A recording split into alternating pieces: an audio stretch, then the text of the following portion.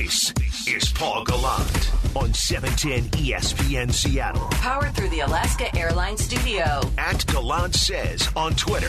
Text into the show at 710-710. Wait a minute, this guy doesn't sound like Paul Gallant. It isn't. It's the garage in for my friend Paul Gallant, who's got a couple of days off. I think he's down in, if I've been listening correctly, down in Puerto Rico for a friend's wedding. And welcome to his show, the most interactive sports talk show in Seattle, Washington. Nay, the world is the claim, brought to you by Advanced Hair Restoration. And it's for me, it's fun to be back. It's the first time I've done a solo show. And, well, actually, now that I think about it, I did one Saturday.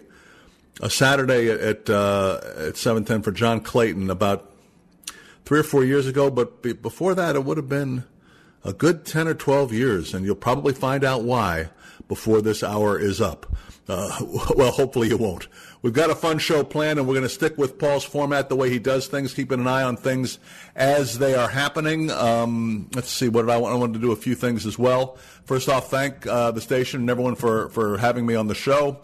Reminding everyone that it's National Parkinson's Disease Month, and I'm one who suffers from Parkinson's disease, and doing a special Epic Sports Trivia Night hosted by Bill Rasmussen of ESPN, the founder, and yours truly, coming up on April the 24th. I retweeted on my Twitter page, which is at The Graz, all the information you need if you'd like to be a part of that, and we're hoping that you'll take advantage of a fun night for everyone, just light and easy trivia night, and it's to benefit Parkinson's, and this is that month for that, so we appreciate you doing that for us. We're going to have Shannon Drayer join us in the Sports Pit. It was my mistake yesterday. I announced my former partner was going to be there, and I made a mistake.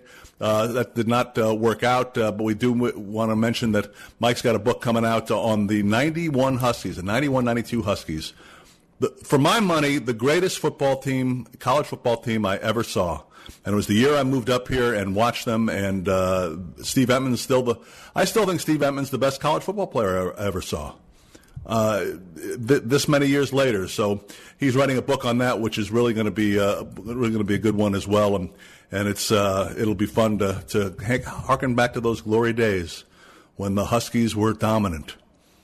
So what are we going to talk about today? There's a couple of things that caught my attention in listening to Brock and Bump and Danny and the whole parade of guys earlier, and that was, and forgive me, because I don't have a regular shift. I'm not on regularly, so I don't have a chance to go through all the ups and downs like everyone else does, and I'm probably going to talk about a few things that may have already been past the past tense and everyone's moved on from, but I still have a general feeling of unease about where the Seahawks are.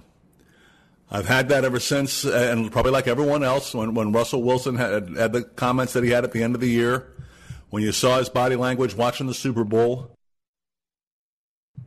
and then, the 4 teams that he's willing to play for, and then the trade talk, and of course, on with John Clayton and talking with John about how there's nothing to worry about. That's never going to happen. He's never going to be traded this year. And sure enough, I mean, that appears to be the case.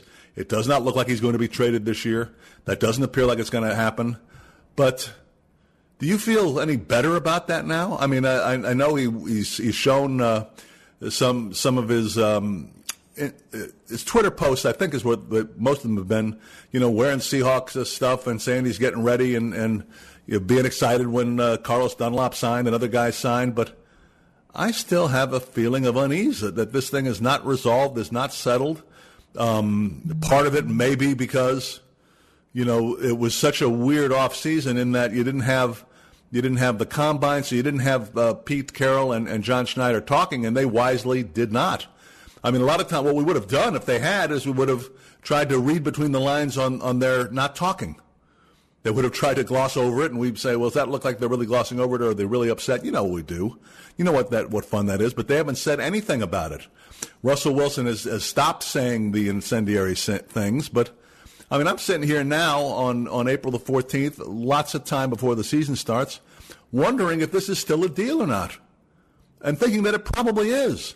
So it was interesting. Tyler Lockett was on yesterday. I'm not sure. I think he did a Zoom call just with various media on a lot of things, and was asked about Russell Wilson. Okay, and media availability and asked about his quarterback and his detention all over with.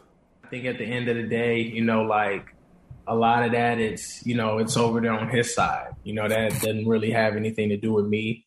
And so just throughout all the stuff that was being said, you just got to learn how to decipher the real from the media, right? So I think a lot of the guys on the inside that work within the Seahawks did a great job being able to have those conversations with players and stuff to kind of like let them know what's the difference between what's actually been said and what wasn't said, so that as a team we can stay united and we can be able to continue to be in this thing together. Now, what are they going to tell the players to say? Blame the media in some way, shape, or form. This is not what it was. It's not that big a thing. It's what you do nowadays when things don't work out the way you want, or when you're not sure that you like how things are perceived. It's easy. It's the media's fault. They overdid it. This is not that case. You're talking about the comments that the quarterback himself made, and to this point, we haven't heard anything about it. I haven't heard him say, you know what, I like what happened in the offseason. I'm excited to have my third offensive coordinator in, 5 years. I like the big tight end that I've got. I'm happy. I think they've done what they needed to do. I haven't heard that. Have you heard that yet? So I'm still not. I'm not feeling good about it. I'm not going to lie to you. I'm not feeling good about it, and there's plenty of time to feel good about it. But that's where I'm at today. Owner number two, take two. Is there any wild sound effect for this or anything more, or do I just say take two? Nope, you got it. Just say it. I got it. Just roll on with take two. Just say it with conviction. The owner, Glenn Taylor, is going to sell the Minnesota Timberwolves. Alex Rodriguez was mentioned as an owner. For some reason, I have no idea how or why this would have started. It was maybe you'll want to move him back to Seattle to repair his image in Seattle, which is hilariously funny in the first place. But it did bring up a larger issue for me. Two things here. One, I freely admit this, and I've admitted this to everyone who's talked to me or listens to me. I am bitter about how the Sonics left. It was 12 years ago, and I still am as bitter. I've taken it out on the NBA, and I lucked out kind of when the Sonics left. Was the year I kind of hooked up with Seattle U and was doing their games and was involved in that. So I understand it wasn't NBA basketball, but I had my basketball Jones taken care of. I stopped paying attention to the NBA, and I don't pay a lot of attention to it anymore. I'm not a big fan about the game anymore.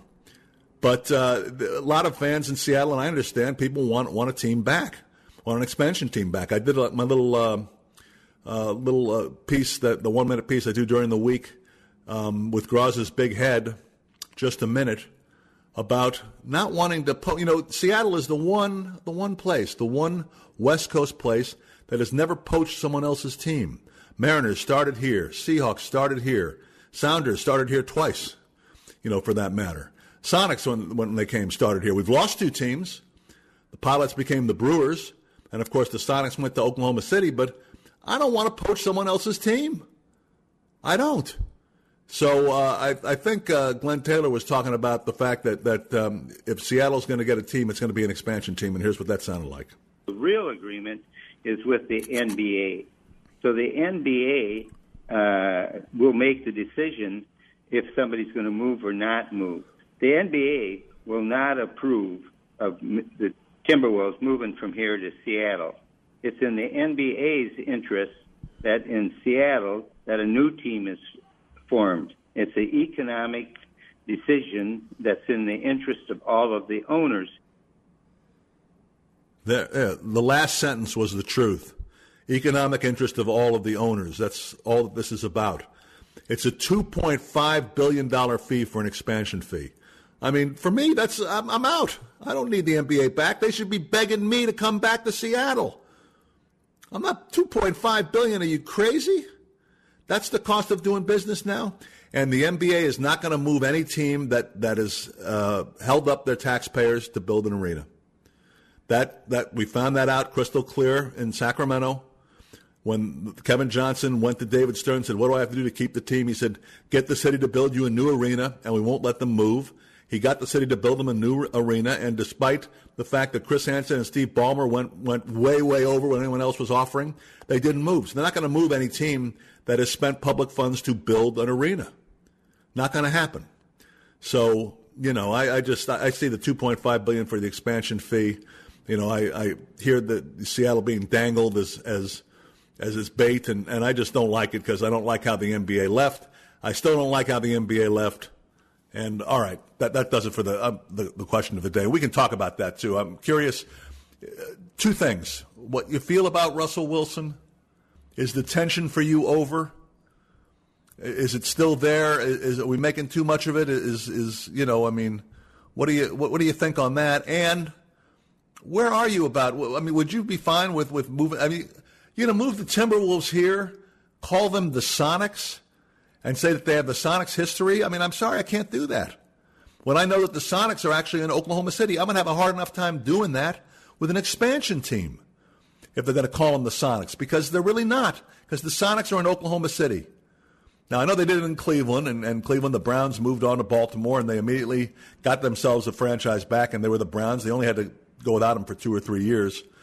But I'd have a hard enough time doing it with an expansion team. I could not see Minnesota's Timberwolves coming here, and we call them the Sonics, and their history is the Sonics. All right, time for What's Trending, brought to you by King's Heating and Air. What do we have? Hey, Gross. Hi there. The text line is lighting up How's it with going praise so far, for you. by the way? It's going great. Well, the text line, I'm looking, it says, more Gross, please. Good to hear the Gross Father. Love hearing your insights, Gross. It's always a treat when you pop up. So you're getting rave reviews so far. Very nice to hear. All right, first up, we have the Mariners almost came so close to sweeping their doubleheader yesterday. They could not pull off the win in the second game, but in the first game, Kyle Seager came through, as he has a lot lately, in the clutch with this RBI double in the top of the 8th. Hit hard, center field and deep. Giving her chases, Mullins running out of room. It goes off the face of the fence. Haniger rounding third. He's going to score easily. And Kyle Seager clutches. Big time for the Mariners here. They have a 4-3 lead here in the 8th inning. On a 1-1 pitch, he hit it off the center field wall. That was a blast. He missed a home run by about 3 feet. Kyle Seager's fitting very nicely into this elder statesman role, isn't he? Yes, I think so. This is really working for him so far. I'm looking forward to talking with Shannon Drayer about where the Mariners are right now. It's nice to see Seager, for sure. It's nice to see some of the young bats hitting, although, the Mariners are 2020 baseball defined. They strike out all the time. Strikeout or home runs, but we'll see if that becomes an issue. I still think the obvious concern is the depth in the pitching staff, which just does not seem to be there at this point. And, Marco Gonzalez is a good enough pitcher that I think you just look at what he's doing and saying, well, he's off to a slow start. 1 or 2 more bad starts, you're saying, well, maybe there's something wrong with him. And 2 or 3 bad starts after that, you panic. So, a guy like that who has shown that he has major league stuff, has done it on the major league level, you're not worried about a couple of bad starts to start the year. When it becomes 4, 6, 8 bad starts to start the year, then you are worried. Kikuchi looks fine to me. He really does. And Sheffield was very, very good yesterday. So even with the just unbelievably Mariner-esque, disastrous bad news about James Paxton, just incredible that would happen. That he throws 30 pitches or so and the season is done. They've still shown they've got some arms that are looking pretty good there. So 10 games in, it's hard to draw conclusions, but they're going to need to pitch a little bit more consistently, a little bit better, and they're going to need to hit a little bit more consistently as well. But I like a couple of things. The joke is always 60 games you win every year, 60 games you lose every year. Your season is kind of decided in that middle 42. Well, the Mariners have already won 2 that they were supposed to lose. When they were down, 6-0 to San Francisco and 6-0 this past weekend. Those are games that you lose that they won. So they've shown an ability to come from behind. Seager's looking like a nice guy in a good spot for them. So there's some positives for sure after this first week and a half of the season. All right, next up, the Seahawks were one of 3 teams with the, along with the Broncos and the Bucs yesterday, to announce that they were skipping voluntary OTAs, at least in person. They're willing to do virtual work. Now a couple more teams have been added today, the Lions and the Patriots. How do you feel about all this, Graz? I have something in common with the Seahawks, because I'm skipping voluntary OTAs as well. I know you love OTAs and training camp so much. Yes. Everyone who's listened to me over the years knows that I love the NFL offseason. Becoming as popular as it is just a constant source of amazement to me. But it is, and everyone's into it. And I think it's. Let's think about last year. I mean, last year was such a bizarre year. Obviously, you didn't have any OTAs. You didn't have any of that stuff. You had really limited training camps, limited hitting, a lot of stuff, on Zoom and things like that. The expectation was the play in the league. I think most people thought, and I was one of them, well, it's going to be ragged. I mean, these guys need all this practice. It's going to be ragged. Now, I, for one, have been arguing against having preseason football for years. I think it's besides it being a ripoff for the fans, they charge it the same they charge it for a regular ticket. It's unnecessary. All you do is look at college football. You don't need 4 practice games to play in NFL football. I don't think you need any. That's a comment for another day. But they didn't have any last year, so it was kind of the test that they didn't count on. So not only did they not have any exhibition games, but no OTAs. Very limited practice. Everything that we've heard is vitally important for an NFL team to be successful. Didn't happen last year. And what did the league look like to you? To me, it looked like football. It looked just like NFL football, for that matter. I didn't see it looking any worse. I didn't see it looking any more ragged. I turned on my television on Sunday, Monday, Tuesday, Thursday. When is the NFL not on? And I saw football games being played. So I think there'll be some stuff made about it. I don't think that that's necessarily going to be a big deal at all. I just don't think that it will be a big deal at all. I'm not surprised that they've done this, because I think there is still, and I think you heard Brock and Danny talking about it there in their last segment. There's still some things to be ironed out with the Players Association and the owners. So this is the 17th game being one of them, which they've put in there. So not surprising that it's going to be that way. And there are some teams that will do it, and what will be interesting to see is if they have any competitive advantage. In my opinion, I don't think they will. All right, so this is a fun show. So that's what's trending. That's it. We actually got the 2 topics that were trending too. I look at the text right now, right? Encourage people to call if they want at 206-421-3776. Don't mind me. I'm just finding my way here with Maura. Let's see. Graz, I think Russ is going to be traded next year, leaves when his contract is up. That may be so. But let's talk about next year. I mean, what is this year? What does this year look like now? What does it look like when he has his first bad game? What's fans' reaction going to be? What is his reaction going to be? Well, I told you I needed better protection. They didn't get it for me. I mean, it's just there. To me, you've got a guy in Russell Wilson, and I'm not casting blame here, because it's not necessary to do, and you're not blaming anything. But what Russell Wilson has done here has changed his image. He has changed his image amongst other people, amongst other fans, maybe with his teammates. I don't know.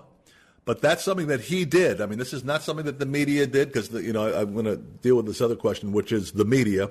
The whole Russell thing has been overblown by the board media, and we are bored. You're right about that.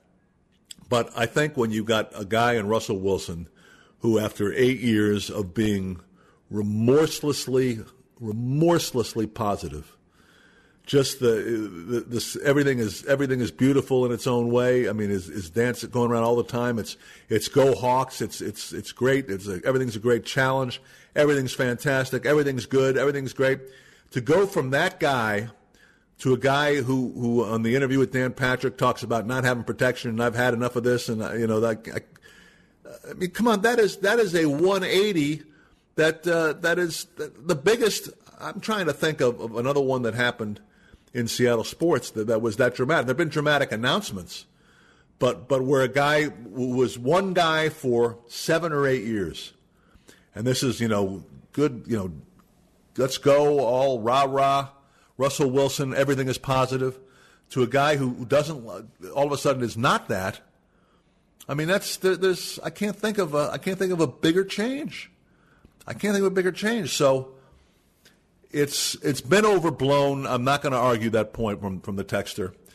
It's been overblown by board media, but it is pretty surprising, you've got to admit. If this had been someone who, let's go back in the day, and I know Richard Sherman's name had popped up earlier in the offseason, but if this was a Richard Sherman popping off, or if this was Earl Thomas in his day when he was here, that was something that you take with a grain of salt, because it's how those guys were.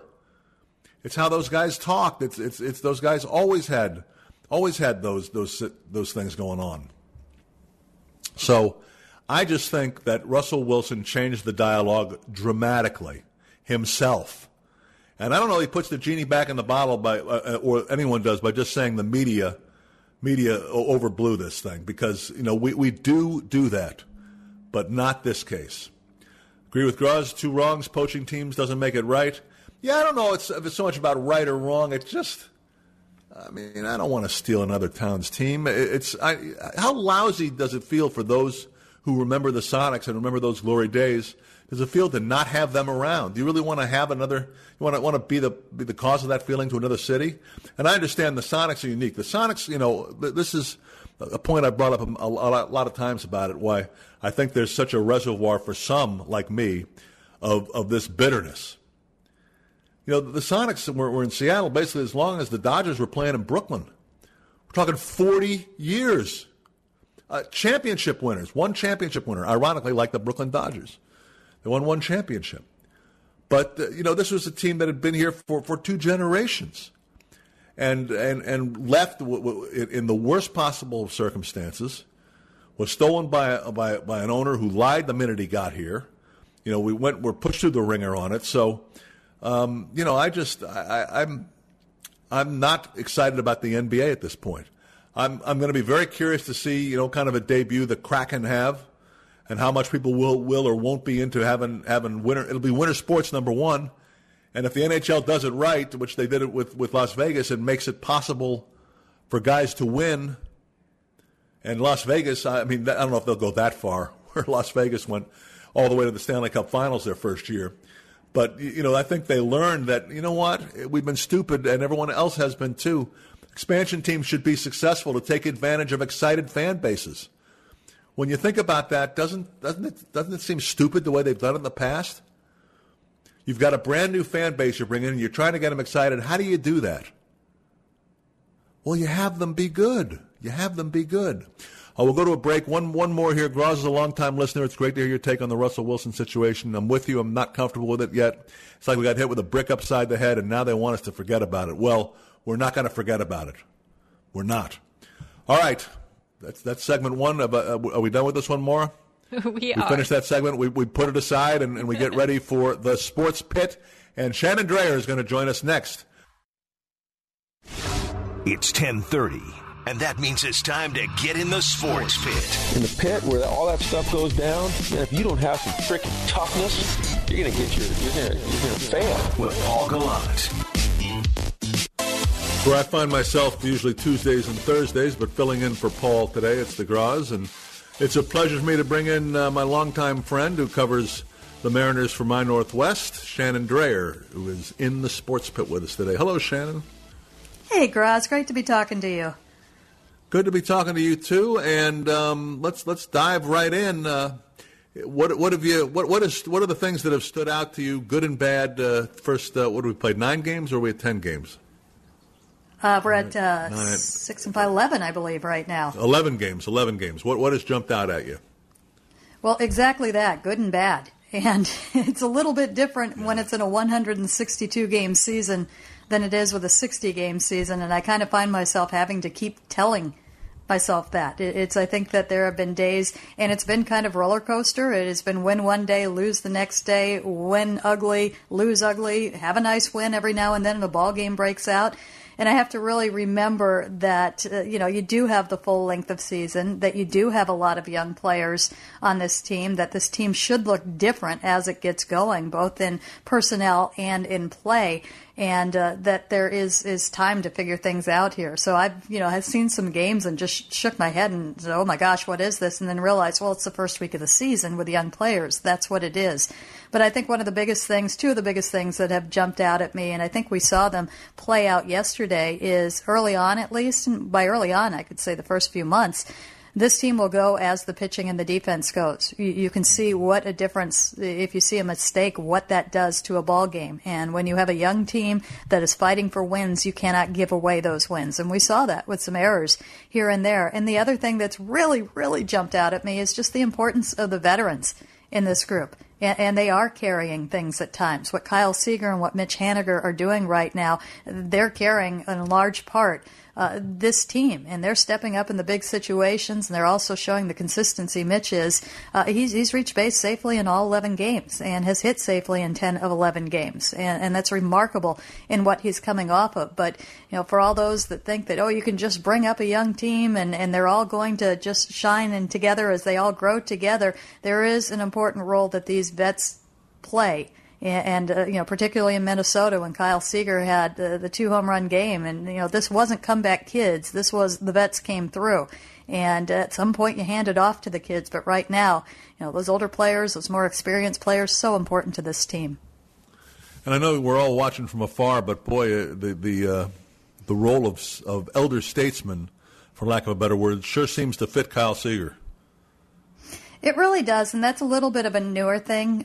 Kyle, for a long time, was the younger player on this team, and he was content with that. I'll never forget when they got Robinson Cano, and that was a player that Kyle looked up to. And he was a fairly established player when he came on board, but you would see Kyle on Sunday morning sitting at Cano's locker on the floor, Cano in his chair, and Kyle just listening to everything that Cano was saying, and now Kyle is that guy.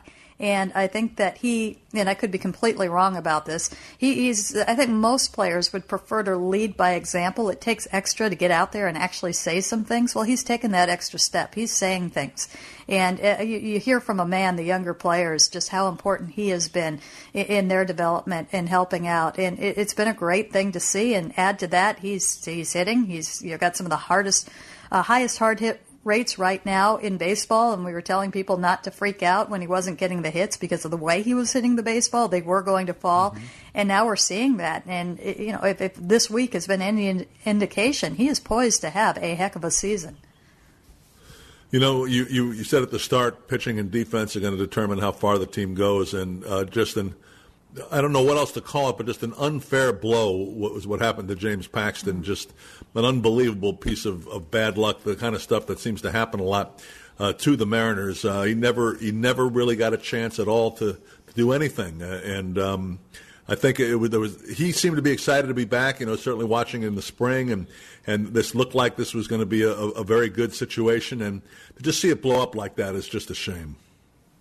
It hurts on so many different levels. Obviously, the big hole that they have to fill on the field, it was almost like he was bonus. They picked him up so late, and you're like, whoa, you just added James Paxton to this rotation? Are you kidding? If he's healthy, he's got the potential of being one of the top pitchers in baseball. But you also look at, we know this guy. It's not like Drew Smyly when he came over years ago and kind of a similar situation. You didn't know Drew Smyly. He didn't grow up in front of you. You didn't know what his personality, what his character was, and we know that. James Paxton has been a part of this community for a long time and really worked his way into, I think you don't need to look any further than the Maple Grove to realize that this was a beloved Mariner in what you were seeing out there. And knowing how solid he is and how hard he has worked and how, the injuries for him have been, I would say just as, but that's not true. They no doubt are more frustrating for him. And what's particularly hard about this is we don't know exactly what it is. I think we have a good idea of what it is, but it is the most severe injury that he has had. And to this date, he has largely been able to keep the arm, the shoulder healthy. And when you're a pitcher, that's the most important thing. You can live through an oblique, you can live through a back, you can live through a knee, forearm strain that keeps you out for a little while. But when you're talking about actually cutting on the arm or the shoulder, that's a different story. So that's very, very tough. And you just wish him the best trust and hope that he is able to come back and one day have one of those seasons. Not panicking about Marco Gonzalez because of what he's been and what he's already shown he can be. And again, viewing it from afar, is there anything that anyone has noticed in him in particular, or is it just a couple of bad outings in your mind? Yeah, he just hasn't been as sharp with location as he has been, and that is his game, and that is how he found his success last year. You know, he cannot be walking guys, and he's got to be throwing good strikes. You know, a strike in the middle of the plate is a strike, but that's not a good strike. He's got to be able to hit his spots. And he hasn't been able to early on. And he hasn't been able to do so with a fastball, so he can't really get to the cutter, and so he's had to rely on everything else, and that kind of gets into kind of a tough circle to be caught in. So I think it all starts for him on being able to pinpoint the fastball, and that's been an area of emphasis, obviously, since his last start, and always is, but now it's had to take a little bit of a special look at because, you know, that is what everything is based off. He has to have that precision, hasn't had it, and I think that there's a good chance it's a slow start. It's coming out of spring training. It hasn't kicked in yet, but in talking to people around the Mariners, there's not a huge concern about it, that once he gets that location again, he should be okay. But what we saw in the first two outings, very, very different from what we saw last year. It looks like it's going to be one of those years again for the bullpen. It's impossible to predict, it seems to me, how bullpens are going to do. You know, you hope for the best sometimes, especially when you're kind of putting together the way the Mariners are. There have been some encouraging signs, but also it looks like that's going to be an area of constant tinkering this year. How about that? Well, do you want me to tell you a few things that might make you feel a little bit better? Yeah. You know I do. You're starting at a point where you have much more established arms, and you can look at Montero, and I know people look at the blown saves, and some of that. I'm running an insider right now, trying to explain that when you live by the shift, you die by the shift, and that played a big part in what happened yesterday, and that's something that you have to run 100% of the time, and sometimes you get bit by that, and he did. Of course, he gave up the double. You can't do that, but you know. He's been solid. He's got good stuff, and he does have a bit of a track record. You look at Middleton, who's coming back from an injury in large part, and I think as he gets more comfortable, that is going to be something more established than they've seen before. Anthony Misevich, when you get him back, it was just 2 months last year, but that is something that is more established. I don't think you are going to be in a situation where let's take a shot on this guy every time somebody pops on the radar or on the waiver wire. I don't think that so much is what they are looking at right now. I think they have guys that they can grow with. Really interested to see what Eric Swanson has. He really went to work on a number of things. Came in and pitched the 2 scoreless yesterday, and that was, you know, a big departure what we had seen from him. But I think the most interesting arm in that pen is Kendall Graveman, and he is still in the process of converting from starter to reliever. But when you see that he can absolutely fire that 97 and 99 mile an hour sinker, and the slider is so improved, and that he does have other pitches as a starter if he needs to rely on them, although 9 times out of 10 I don't think he will need to. I think that as he gets more comfortable in his role. And it was interesting. I was talking with Pete Woodworth, pitching coach, recently, and this is something that I'd never thought of. But, you know, Kendall Graveman as a starter, he was a sinker baller. He had a very good sinker ball, but the mentality of that was put the ball in play. Now they're telling him, strike the guy out, put the ball past that guy. You've got that stuff in one inning. You've got the slider now. And that's an adjustment. That's something that that's never been his approach. And I think as he gets more into it, you could be looking at, you know, one of the better relievers in the league. The stuff that we have seen is electric. So I think that ultimately, I think this bullpen in it already, if you look at the numbers, whereas last year they finished bottom 5 to dead last in most categories. Statistically, right now they're kind of middle of the pack. So we are seeing better, and you hope that they, you know, progress from that rather than fall backwards. And ultimately, when this thing is time to go, you're going to put a lot more into that bullpen, so you don't have to worry about it as much. But this year, I think, you know, from what we saw last year, you're starting, the bar is set very low. They are head and shoulders above that. Shannon Drea, our insider from My Northwest, covering the Seattle Mariners. Shannon, as always, it's a pleasure to talk with you. Thanks so much for joining me in the pit. Oh, anytime, Graz. All right, and it's going to be interesting looking ahead after this Orioles series. The Mariners have 3 with the Astros, 2-game series with the Dodgers, 3-game series with the Red Sox, or make it a 4-game series with the Red Sox, and another 3-game series with the Astros right after that. So, wow. The schedule is going to get very, very difficult and challenging for the rest of this month. Final segment. Wow, this hour goes fast. 206-421-3776 or pop us on the text line at 710 here on 710 ESPN Seattle. You're listening to Paul Gallant. Powered through the Alaska Airlines Studio. Every day at 10 on 710 ESPN Seattle. It's crowds in for the vacationing Paul Gallant. Mariners baseball coming up later on today. 4:05. Justin Dunn getting the start against Matt Harvey. He was going to be something special once upon a time as a Met. And then Marco Gonzalez will pitch tomorrow in the season, or the series ender, I should say. And then, like I mentioned, the Mariners go off on a very difficult stretch of games to end April with the Dodgers and the Red Sox and the Astros. All playing. Let's see, a couple other news items to hit on. Jadeveon Clowney, remember him? He had glory days here. He had one glory day in particular. He's a Cleveland Brown now. And Aldon Smith, this is a guy the Seahawks have been interested in for a while. Aldon Smith is the reports are is visiting with the Seahawks today, and he may be another guy that they add to that defensive line. It wouldn't be a surprise. Like I said, he has been a guy that they have been interested in for a long time, and at least 2 years. And part of it was the great game he had against them, I would imagine. So we'll see if that happens, and on that front, what goes on. Looking at some more of your text here as we wrap things up on the show and get ready for Jake and Stacy. We talked about our 2 big points today were about stealing other cities' teams. Not for me, but I mean, is it for you? Doesn't matter. It's just what you got to do. And is the Russell Wilson story, as one texter put it, being overblown by the board media or not? And I saw that they were talking with my pal Michael Silver about it today on NFL Live, so it's still a national story. And let's see what we got here. It's going to look like this every year. Russell will hold the ball too long. The offensive line will look worse than it really is. Just this year, everyone will see it finally. So we'll see if that comes to pass. M's seem to treat their pitching staff like the Hawks treat their offensive line. They shop at the bargain table, hoping to win the lottery and remedy this problem. I don't know that I necessarily agree with that. Look, I think the way to get good, obviously, is pitching, and it's to grow your own. I mean, I'm a firm believer in this, and I differ with a lot of other people, who follow baseball in this. I would be spending a majority of my draft picks on pitchers.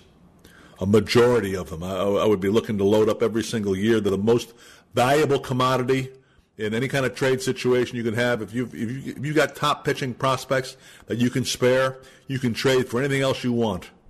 And you also need them to kind of go through the attrition that you go through. So I'm a big believer in loading up on young arms and doing it that way, which the Mariners are doing. I don't know if they're necessarily shopping at the bargain table.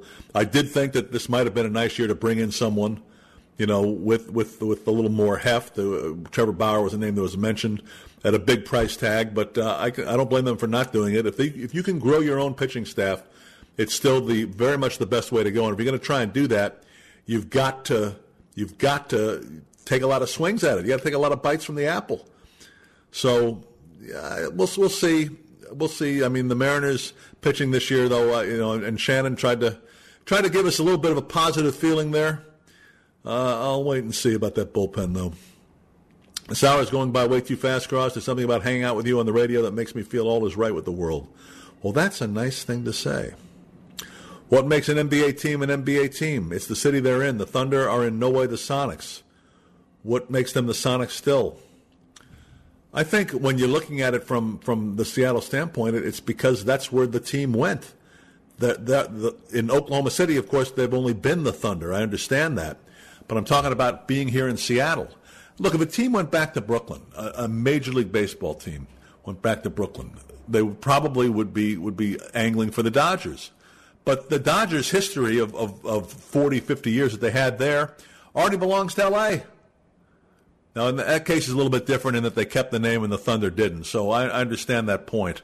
I just think that I didn't say I was logical in my point. I just said that it rubbed me the wrong way.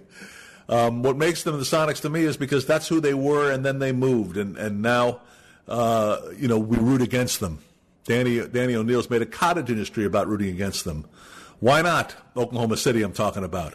And you just feel better when they're losing. Well, why do you feel better if you don't think of them as the Sonics anymore? Why do they make any difference to you at all if they don't think about them as the Sonics anymore? Because you kind of do in the back of your mind think of them about the Sonics still. Think of them as the Sonics still. So, we'll see about that. Look, I think the NBA would be absolutely out of their minds not to put a team in Seattle.